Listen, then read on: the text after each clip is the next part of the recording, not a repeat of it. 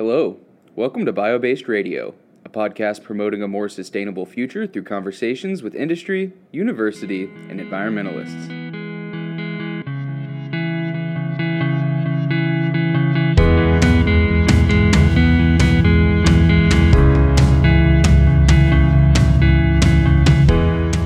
Today, our host, Denny Hall, is talking alternative aviation fuels with Steve Zonka, Executive Director for CAFE, the Commercial Aviation Alternative Fuels Initiative. They'll talk about the future of aviation, current use of alternative fuels, and how most travelers have already flown on a plane utilizing alternative fuels.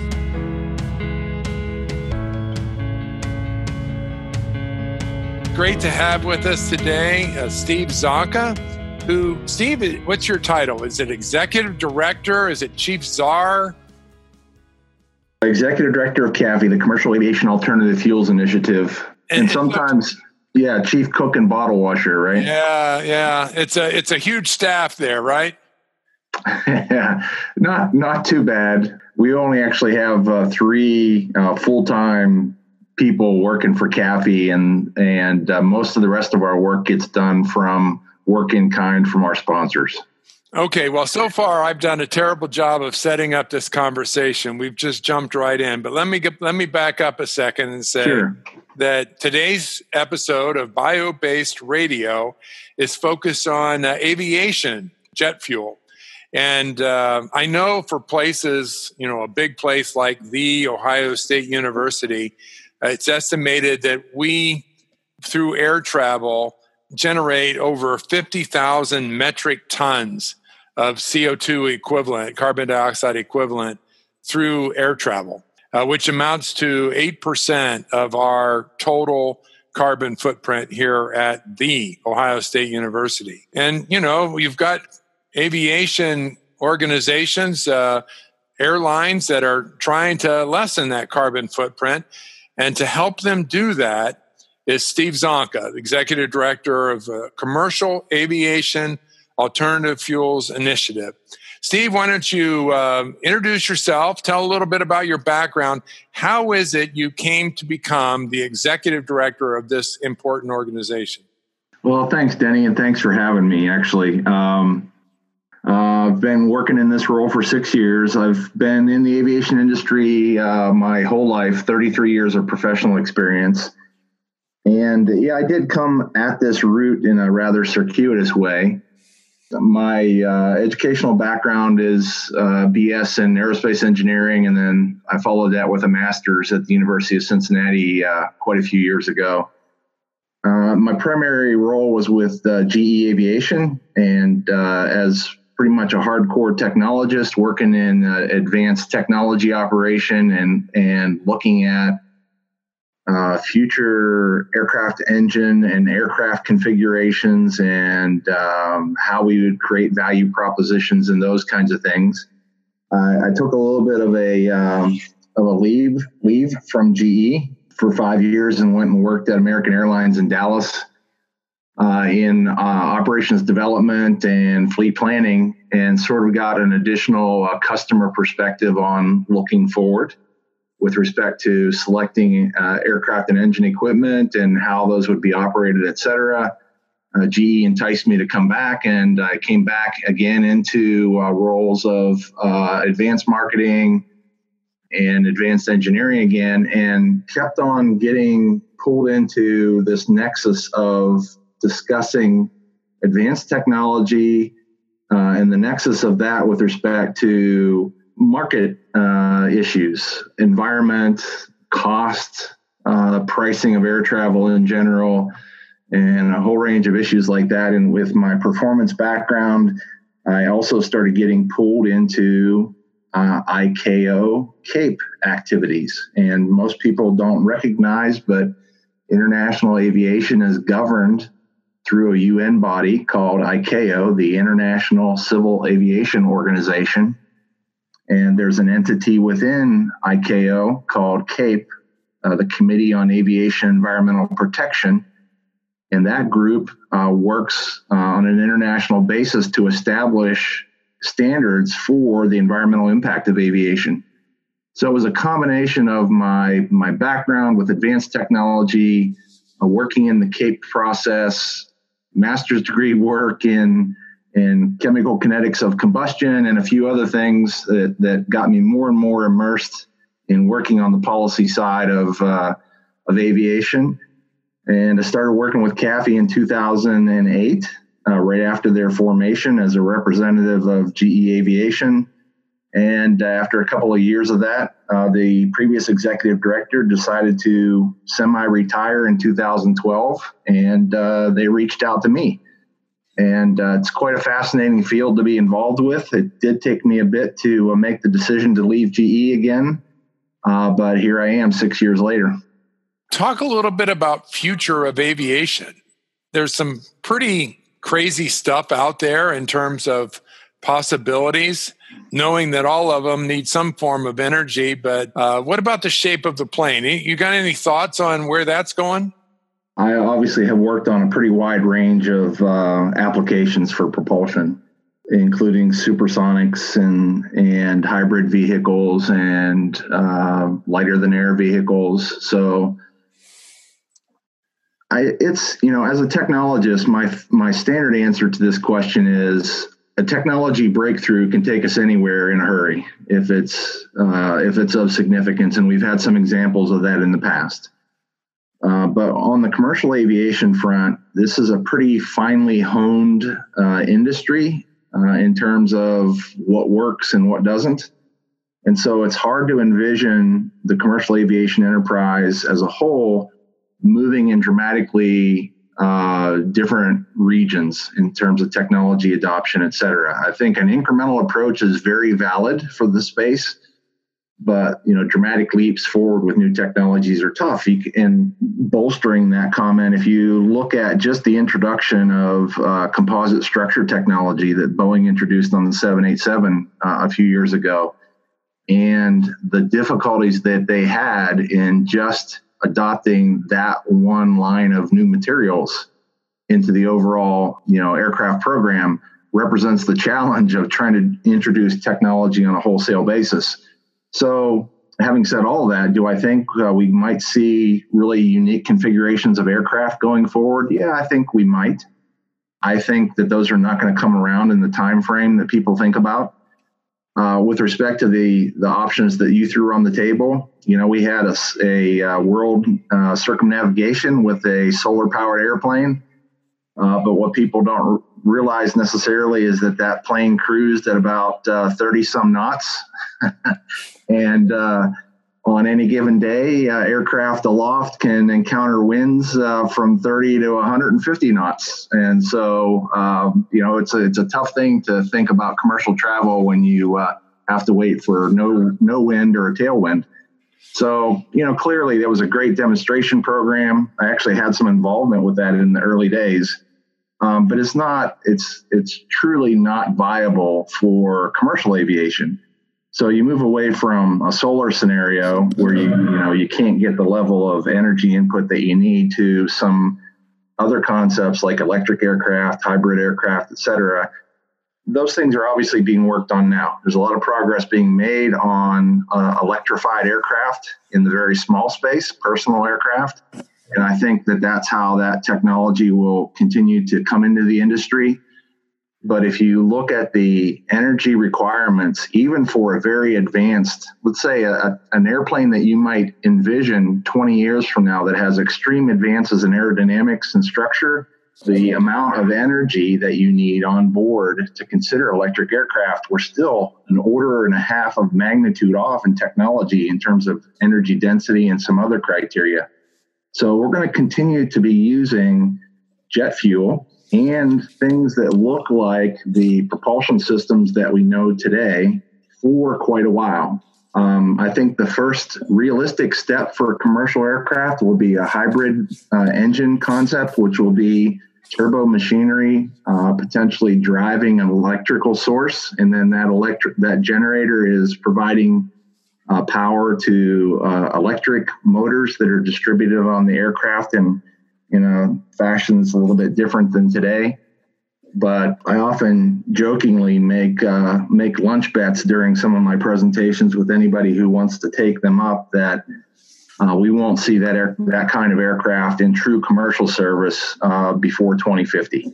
Okay, so if you want to travel by air in some direction other than the way the wind's blowing, you need some sort of transportation fuel to do it. And Yep. Right now it's pretty much liquid.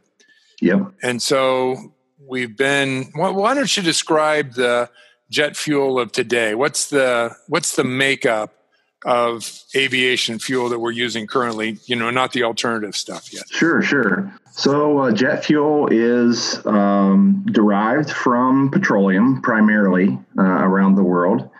Just to set the stage, aviation as an international enterprise uses something under 90 billion gallons a year.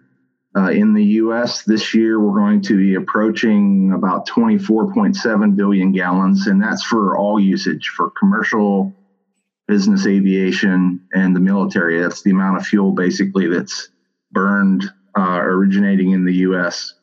Comes from a standard refinery. It's often referred to as a middle distillate fuel. So its hydrocarbon composition causes it to come out of the distillation tower between the segments that come out for diesel and those that come out for gasoline. And what that means in more chemical nomenclature is jet fuel is a family of pure hydrocarbons with the carbon number ranging between C7 and about C17. And in that Gaussian distribution, we also have several families of molecule types: paraffins, iso and normal paraffins, cycloparaffins, and aromatic content. And the combined mixture of all of those chemical elements gives us a liquid that gives us all the performance attributes that we need and around which the aviation enterprise has matured. So it's a very safe, highly efficient fuel source for generating thrust through turbo machinery for these aircraft. It gives us really low freeze points so that the fuel doesn't freeze at high altitude where the temperature can regularly drop to minus 70 or 80 Fahrenheit. It has low flash point so that we don't have problems handling it in the airport environment. Good thermal stability, that it doesn't coke up inside the engine, and a whole list of attributes. So it's a very good fuel, very energy dense. It's hard to find a substitute fuel that gives us all the properties that we know and love out of petroleum-based jet fuel, other than the carbon contribution from the fuel. Where do you stand at the present on alternative aviation fuels? Yeah, so that's really what CAFE is all about, is trying to find low carbon solutions to replace petroleum-based jet fuel. And our fundamental approach is simply to replicate that same set of molecules that I talked about using or synthetically. Let me just lump it into a category of synthetic production of those molecules from sources other than petroleum. And the good news is that we actually know how to do that pretty well. It's a lot of standard chemistry and hydrocarbon chemistry of getting from one hydrocarbon source to another. And we know how to do that fairly readily. The challenge that we have is finding the feedstocks from which we do that, these basic hydrocarbon compounds that nature hands us in some fashion, and producing it at a reasonable price point. The volumes that you need, just getting to anywhere close to those kinds of numbers. Right. I mean, if you're trying to do something other than 1% or something. For sure. And so, all I would offer there is that we have been working behind the scenes on an approach to technically enable these fuels to be produced and to be acceptable to the aviation industry. And so we've had good success with that. We have 5 different approaches approved today by the overall aviation industry, and there are more on the way. And yeah, you're right, Denny. I guess the other way I look at it is, if we achieve the sustainability that we want to at a reasonable price point, the rest will come, because the industry is actually calling for the development and usage of these fuels. This is not a scenario where there's a lot of controversy over the use of a renewable or on an alternative jet fuel like there are in some other transport modes. For instance, consternation around the use of ethanol as a gasoline blending agent, or the use of biodiesel as a diesel blending agent, where the biodiesel has some attributes with it that are not attractive to the end user.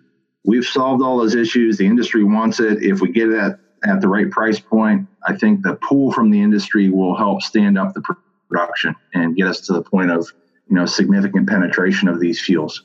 Who owns CAFE at this point? Who's your member? Right. So we were formed 12 years ago as the industry was doing some introspection into how we were looking at the future energy sources. And there was a decision at the time made to take a focused look at alternatives, and a proposal was made for a group of partners to get together and foster this effort, and that's exactly what happened. So we have 4 core sponsors. That's the FAA, Airlines for America, which is the industry association that represents all the commercial carriers, or most of the commercial carriers in North America. The Aerospace Industries Association, which are all of the folks that it's an industry association that represents all the folks that make aircraft and engine equipment.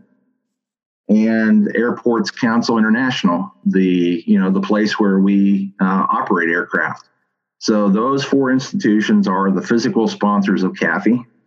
And then in terms of CAFE getting actual work done, we have 4 fundamental work teams that we've defined and had in operation for several years. And those include research and development, fuel certification and qualification, environment and sustainability, and a business team.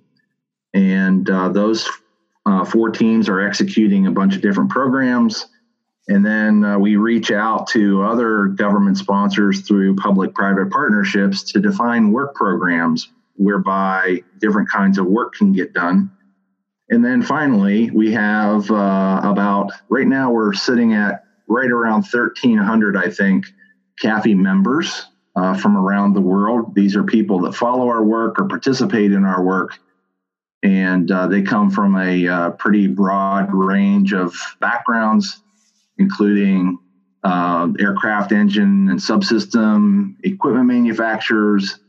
I think I count about 55 specific U.S. government offices, about 67 universities at present, 35 distinct fuel users, which would be airlines and military entities, business aviation entities. About 54 different fuel producers and technology providers are collaborating with us. And we have about 73 foreign representatives from about 5 continents right now. So a pretty broad range of constituents who are all working together to achieve this goal that the industry has set for itself. That is an amazing list. It's so robust in terms of the participation that you've got in this program, and it really does underscore the importance the industry is placing in this space.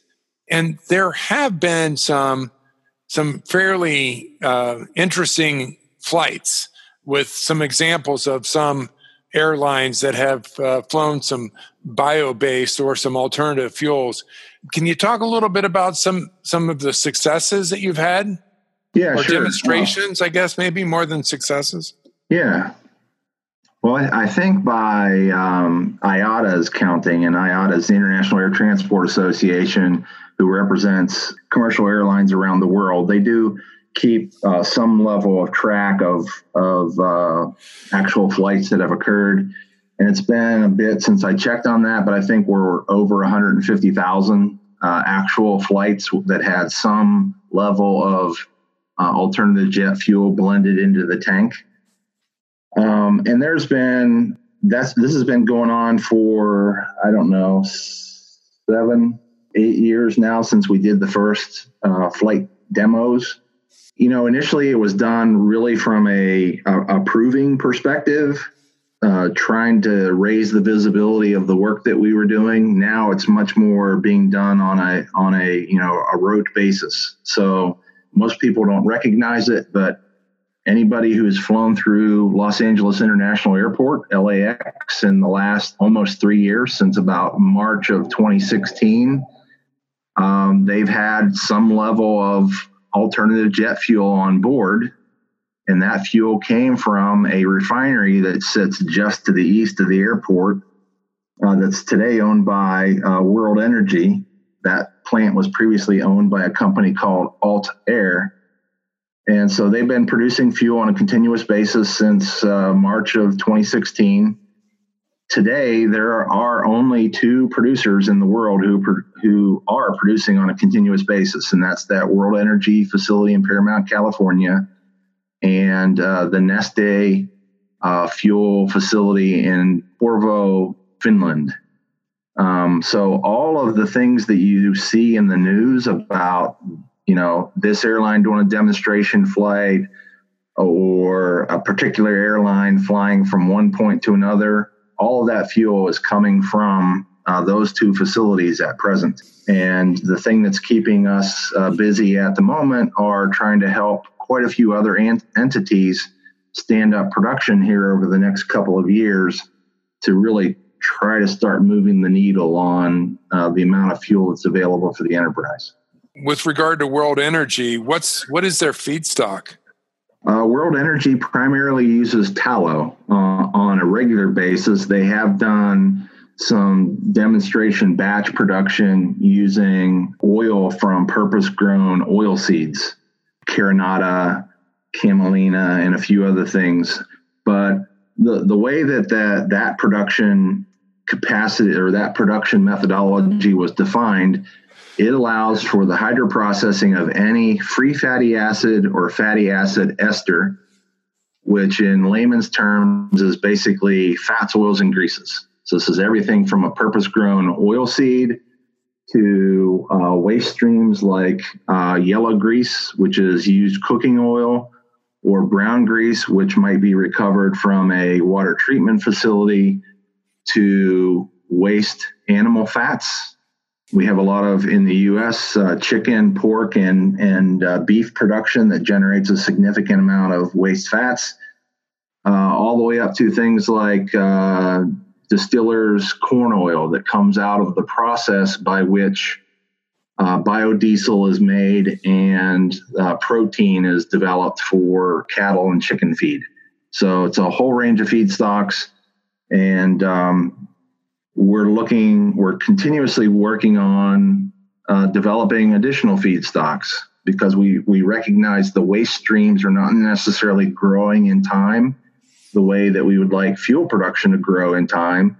So we're working collaboratively with the USDA and other commercial partners on purpose-grown crops, including brassica family of plants, nut trees like pongamia, and a whole host of other things that are being developed around the world. I think a guiding concept in this, whether it's this production pathway that Neste and World Energy are pursuing with fats, oils, and greases, or one of the other ones where we're looking at lignocellulose or sugars, et cetera, the aviation industry knows that for this activity to be successful, we have to be able to produce fuels around the world. And there's really no such thing as a ubiquitous feedstock around the world. So we're looking for processes that allow us to use a broad range of feedstocks in those families of fats, oils, and greases, sugars, lignocellulosics, and industrial waste streams to be able to produce jet fuel in any corner of the globe. I think it's Exxon that has the commercial that talks a lot about algae. Are you seeing any activities working with algae? So oils? Not so much going directly into the fuel space. I think what we found out over the last decade or more of research is that although the yield per acre with algae is extremely high versus a lot of the other approaches that we've looked at. So from a productivity and availability perspective, the story is great. The challenge is getting to the oil to allow us to convert it into fuels. And that process is rather difficult, timely, and costly. And that all comes from the fact that the algal entity lives in water at a fairly low density. So you have to centrifuge the water, then more or less completely dewater the algal cell, and then extract the oil from it. And all of that stuff is very expensive versus something like rapeseed, as an example, an oil that we use for industrial purposes today. That's a very straightforward approach, and we can get it at a much lower cost than algae. So that's the challenge with algae. Again, as a technologist, I recognize that with the advent of certain technologies, we could bring that cost down significantly.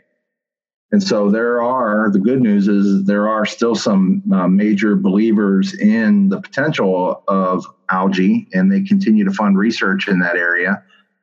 But in terms of its near-term applicability for fuel, it's rather low, as opposed to going into a higher value usage like for nutraceuticals and some other pretty unique applications. Sure. There is one entity that we're working with right now.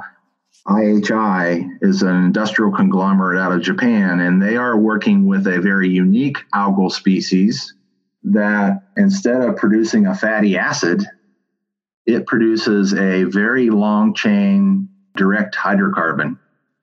It has some unique attributes to it. And so we're just about to get some of that fuel entering into the ASTM evaluation process. So I only raise that to say we are doing some things in the algal space, but it's not a mainstream activity by any stretch at present. Yeah. So talk about the technologies then that are under consideration for converting, say, wood waste or other lignocellulosic materials into a potential fuel. Sure. So we have two pathways already approved that fit into that space. One is the direct usage of lignocellulose and basically taking it through a gasification system to produce syngas, and then taking that syngas and running it through a Fischer-Tropsch reactor. And I'll refer to that as FT technology. That technology was developed by the Germans during the World War II. It was subsequently used by South Africa to produce fuel during the apartheid years. And so it's a very straightforward approach. I call it the brute force and awkwardness approach. You basically put this stuff into a gasifier, you cook it for a bit, you get the syngas off, you get some ash residuals that come off the process, you clean it a bit and convert it to hydrocarbon molecules. The one potential challenge with that approach is we take these structures that nature gives us in the lignocellulose. Some of those, if you look at the molecular level, this composite structure that already includes these hydrocarbons, that if we could capture them more directly, it would help out in the production cost. So the FT process actually doesn't do that. That's why I call it the brute force and awkwardness approach, because we're basically breaking all of that hydrocarbon structure down to the basics, hydrogen and carbon monoxide. So we are destroying things that nature gives us to perhaps more directly work with. But that can potentially be done fairly cheaply. So it is a pathway of interest. A second approach that we also have approved goes to the other end of the spectrum, and that is you can take lignocellulose and you can hydrolyze it and basically pull out the C5s and C6 sugars that exist in that plant material naturally, and then just focus on the conversion of those sugars to pure hydrocarbons. And there are some pathways to do that in terms of using alcohol as an intermediary or using an engineered microbe to convert those sugars directly to hydrocarbons. So it's kind of two ends of the spectrum of what we've defined for usage of lignocellulose. And I think from a technologist perspective, people look and say, well, there's probably some other opportunities in that space to figure out how to use something that nature gives us. And there are some people that are working on those processes right now. So these would be some catalytic deconstruction methodologies where you don't, go clear down to hydrogen and carbon. You capture some level of the intermediate and then convert it over to, these C7, the C17 hydrocarbons. So Shell, for instance, right now is collaborating with their wholly owned subsidiary who works on catalysts, a company called CRI, and they license a technology developed by the Gas Turbine Institute in Chicago. And they have branded that process as IH Square. It's an integrated hydro processing concept. And we're just about to get the first slug of that fuel also for ASTM testing. And that's coming from a demonstration facility that they have placed in India and where they've been doing some development work over the last couple of years. I do expect to see that pathway approved probably in the next year and a half or so. And that would represent another approach towards utilizing lignocellulose in perhaps a more efficient way than what we have defined today. About industrial waste, talk about that as a feedstock and what are some ways in which we're looking at using those? Yeah, exactly. One very unique one, and you, Denny, I know you understand that in my role, I try to treat all technologies on a level playing field. But I, refer to the work that's being done around the use of solid municipal waste rather fondly because if we perfect that approach commercially, it solves a lot of other environmental issues that we've created for ourselves here in the U.S. by the way that we dispose of municipal solid waste in landfills. So this is a process whereby most of the lignocellulosic content that exists in the waste that you throw away. So wood residues of various kinds, all of the paper products, a lot of plastics that can't be recycled. Those materials are actually sorted out of the municipal solid waste, and then they are processed in a couple ways. And so that Fischer-Tropsch technology that I mentioned a minute ago, that's the approach that a company called Fulcrum is using, and they will be generating jet fuel and diesel fuel out of solid municipal waste, hopefully here in less than 2 years at their first facility outside of Reno, Nevada. That's a clear case where you can take a waste stream and turn it into something valuable. The thing that really helps out there is that in most cases, the feedstock, the municipal solid waste, actually comes with a negative cost. So somebody is paying Fulcrum to take this waste from them and, utilizing this waste stream in ways that haven't been done before. So that's one example. There are people that are working in manure management, in sanitary waste from human management, these feedstock streams that are basically 24/7 feedstock streams, right? They're anywhere where you have a human population and we're growing and consuming food, we're creating these waste streams. And then on the pure industrial side, and I think that's maybe where you were going, Denny, there's a company called LanzaTech that is using gas waste streams coming off of the aluminum industry, the ferroalloy industry, and the petroleum industry, and recovering this syngas waste streams. And they're using a microbial conversion to take that carbon monoxide and hydrogen and CO2 and converting that using a bug in a continuous production process into hydrocarbons.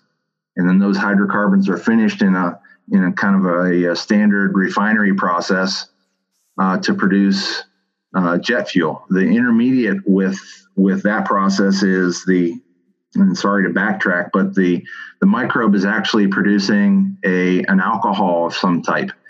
And then LanzaTech is working with other customers to then take that alcohol using standard thermochemistry technologies and turn the alcohols into higher order hydrocarbons.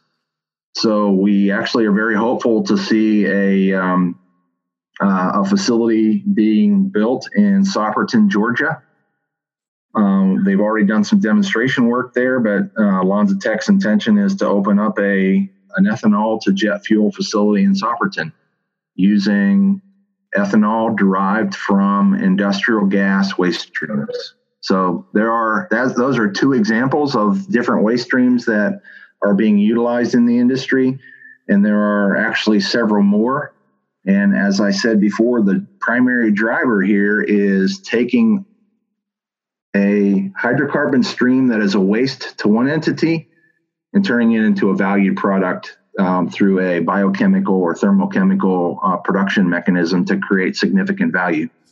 We recently had a group of students visiting a bioeconomy conference.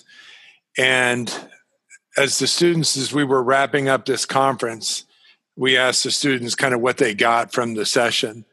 And one of the students remarked how hopeful, how optimistic she was, and how impressed she was to learn about all of these many technologies and all these individuals that are doing this kind of work. And I have to hope, I have to think that the listeners of this podcast are feeling equally hopeful. Now, again, it's one thing to be looking at landfills and thinking about the volumes that are in a landfill and put that into context of what you said earlier in terms of the volumes of jet fuel that we need. Mm-hmm. And I don't know that we've got enough waste to power all of our planes. Right. So not necessarily in solid municipal waste, we don't. But that's the thing, is the industry is working on a very broad range of technologies and feedstocks, because we know that it is going to be this, this patchwork quilt of opportunities. So clearly, from a waste perspective, it's like, man, I want to see every drop of waste that's not recyclable or used for some other purposes turned into jet fuel. I mean, why wouldn't I want to do that? If you've ever lived near or around a landfill, you appreciate the fact that it's not a very pleasant place to be. And it's not just from the smell and the pests issues, but, there are Superfund sites associated with leaching from landfills and a lot of other attributes, the methane leakage, et cetera, from older landfills that don't have recovery gas systems on them. And, that methane is much worse from a global warming potential than CO2 is. So, man, I'm the first person in line to say, as quickly as we can, let's utilize every last drop of MSW that's possible. But you're right, it doesn't give us everything that we need. And so that's why we are working on these other scenarios. The use of lignocellulose, so that's basically trees, tree residues or forestry residues that come from commercial thinning of plantations, the slash and waste from timber production processes, and then a whole range of energy type grasses. And there's a really, really broad range of those things. Another good example is sugarcane. After sugarcane is crushed and the sugar is removed, you're left with these massive tonnage of bagasse from that process. And today, a lot of that bagasse is mass burned for power production on site. That's rather an inefficient process.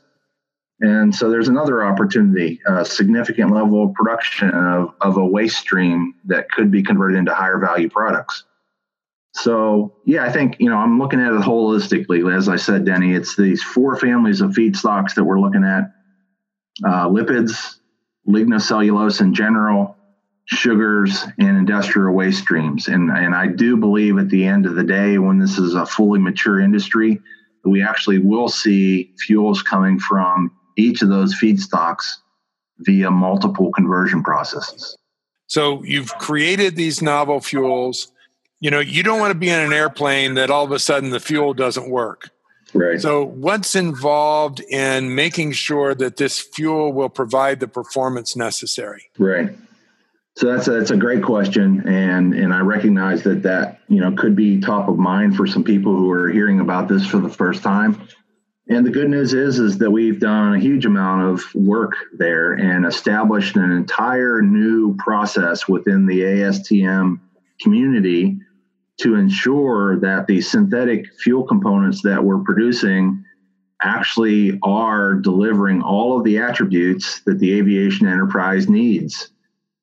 So that's sort of the positive aspect of that. The negative aspect of that is that can be a lengthy and costly process for a new producer who comes along who is not bankrolled very well, and they're not operating off of their own balance sheet yet, still operating off of angel investment and that kind of thing.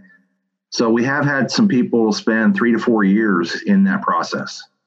And that's it's a well-defined process that we work collaboratively with the FAA and a lot of other participants on, that starts off just by looking at fundamental properties, ensuring that all of the properties of the jet fuel specification are met, and then testing in components and rigs and engines on test cells, and then finally in aircraft and flight.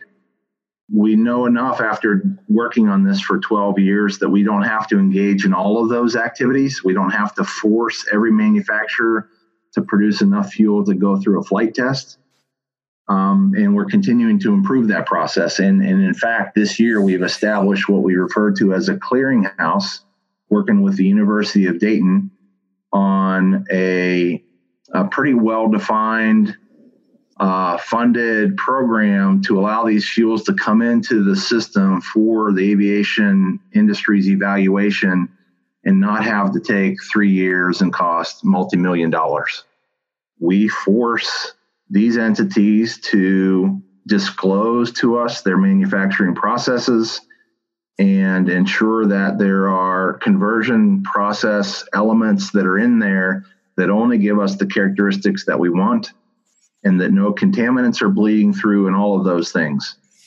The good news out of all of that is, in most cases, these synthetic fuels are actually of higher quality than the fuels we get from existing petroleum refineries now, in terms of energy density, lower freeze point, no sulfur, a lot of other improved attributes. And so these fuels can actually wind up being superior. And in many cases they are, and we've proven that. So not to say that we'll get value for it being a better fuel, but there are some other attributes that will come along for the ride. For instance, our tailpipe emissions with these fuels will absolutely be lower. We'll generate a lower level of particulate matter, lower levels of carbon monoxide, underburned hydrocarbons, and no sulfur oxides. None of these fuels that come from these biological processes will wind up having any sulfur in them. And we still have a significant amount of sulfur in our petroleum-derived fuels. So we'll see a report come out in a couple weeks from the industry about the implications of improved air quality at airports from the use of these fuels. They're just superior in some regards. For our listeners, how does the price of jet fuel compare to, say, gasoline or diesel fuel? Is it comparable? Do they tend to move together? Or is jet fuel kind of a different ballgame? No, they definitely do move together.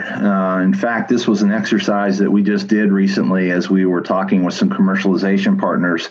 You can go back over the last 20 years and look at the wholesale price of jet and diesel. Over that 20-year period, the cost of those two products, I shouldn't say that, the price of those products as sold on the wholesale market have varied over that time period by only 2 cents per gallon. And they have crossed over one another in that time frame several times. So very close on the production price. With gasoline, it's a little bit different animal, but in general, the products all really track with the price of oil. So, I mean, you can't argue that much. That's one of the things that we are trying to overcome is any incremental difference in production cost, and then the fundamentals of wholesale pricing, and then also dealing with some policy elements that create non-level playing fields between jet fuel and diesel fuel, like tax structure and those kinds of things, as well as some environmental regulation. And I don't know if you're going to move in the direction of talking about RFS and LCFS, but because most of the country has been focused on decarbonizing ground transportation, there's been a focus on gasoline and diesel that hasn't been there on jet fuel in the past.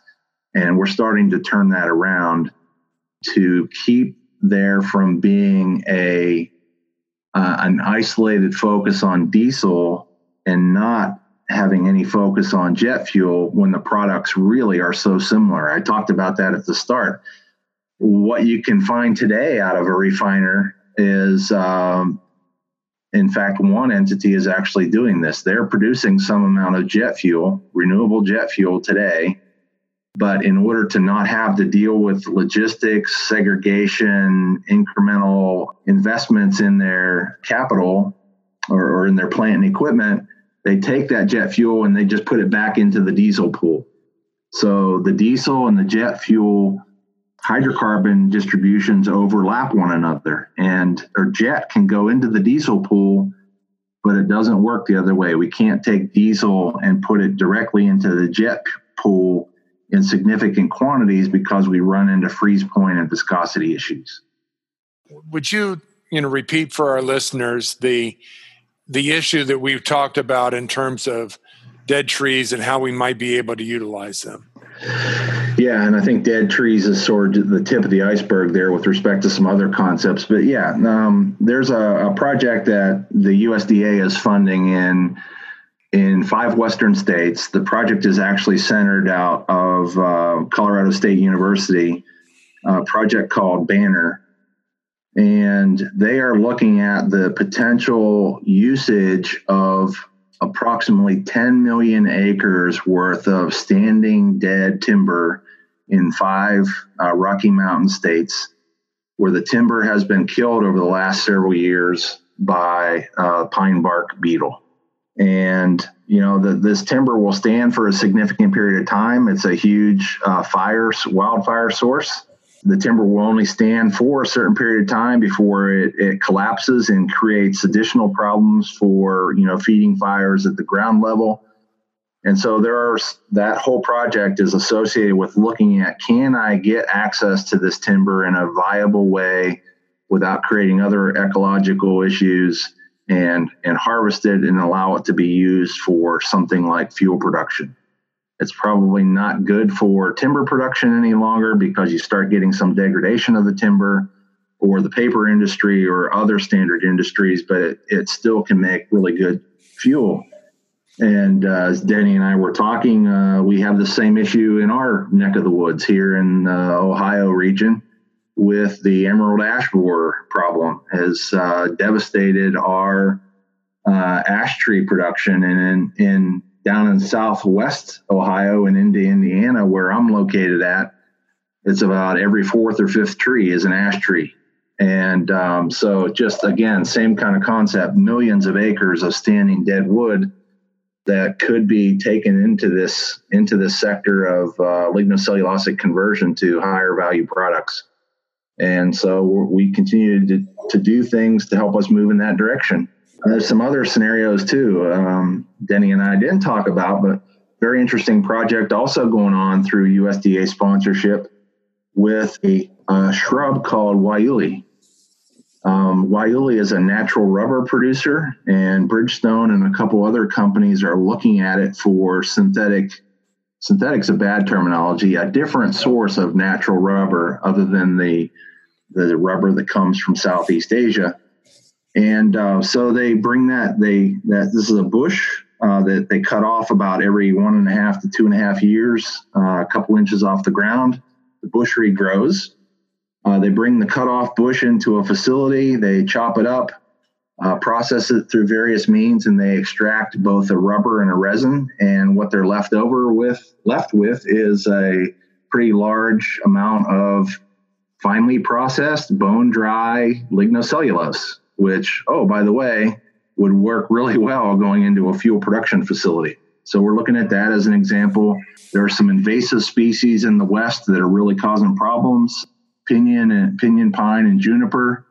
And there are some folks looking at the ability to go in and restore significant tracts of rangeland, and again use that lignocellulose as a bioenergy source. So lots of opportunities for those kinds of applications. We've gone for quite a while. We've gone a lot longer than what a normal podcast will go, and it's because we've had such great information.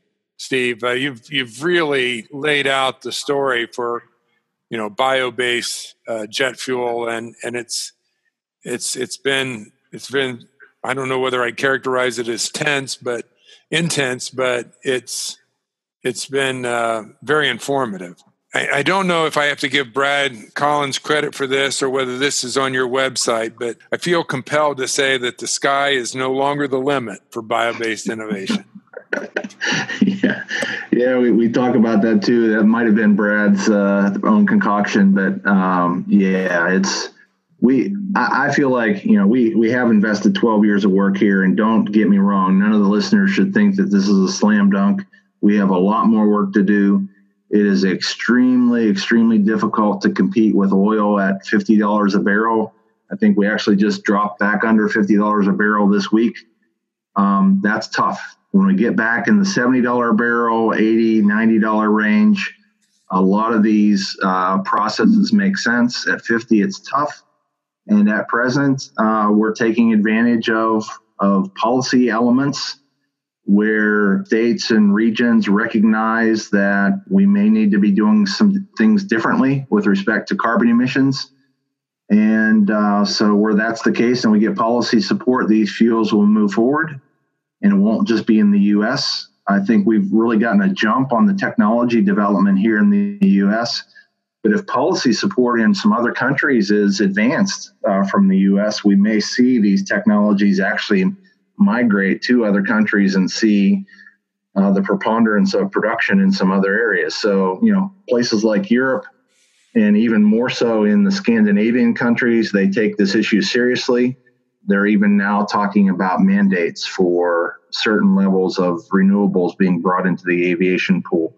So I say all that to say, I think we're on our way. We use a lot of aviation euphemisms when we talk about what we're doing here in terms of taxiing, takeoff, sky's the limit, that kind of thing. But I do really feel like we're on the verge of seeing production stand up. We know we have several entities who have actually broken ground. We've had 5 or 6 major announcements in the last 60 days around major commercial entities, including the major fuel producers, standing up additional renewable diesel production. And any process that produces renewable diesel can also produce renewable jet fuel. So from that perspective, I'm pretty bullish, but we'll see. We'll continue to work all the nuts and bolts, additional technology development, additional feedstock work, and do a lot of things to try to put all the things in place to allow entities to come in with the right technology, the right leadership teams, the right investment capacity, and really try to make a go of this. Well, assuming that people are going to want to still move from one place to another fairly quickly, and until teleportation comes along and we can just scan ourselves to the other side of the world, it sounds to me like we're going to need some liquid transportation fuels. Absolutely. And aviation is going to be one of those. And so appreciate your work, Steve, and the work of all your members to help us with creating that path forward for a more renewable jet airplane ride. Thanks, Denny. I appreciate that. And we're always looking for volunteers who want to work in this space and get involved. And so if you're of a mind, reach out and let us know. But yeah, thanks for highlighting our effort to your broader community. and look forward to continued collaborations with The Ohio State University and OBIG in whatever form that might take going forward.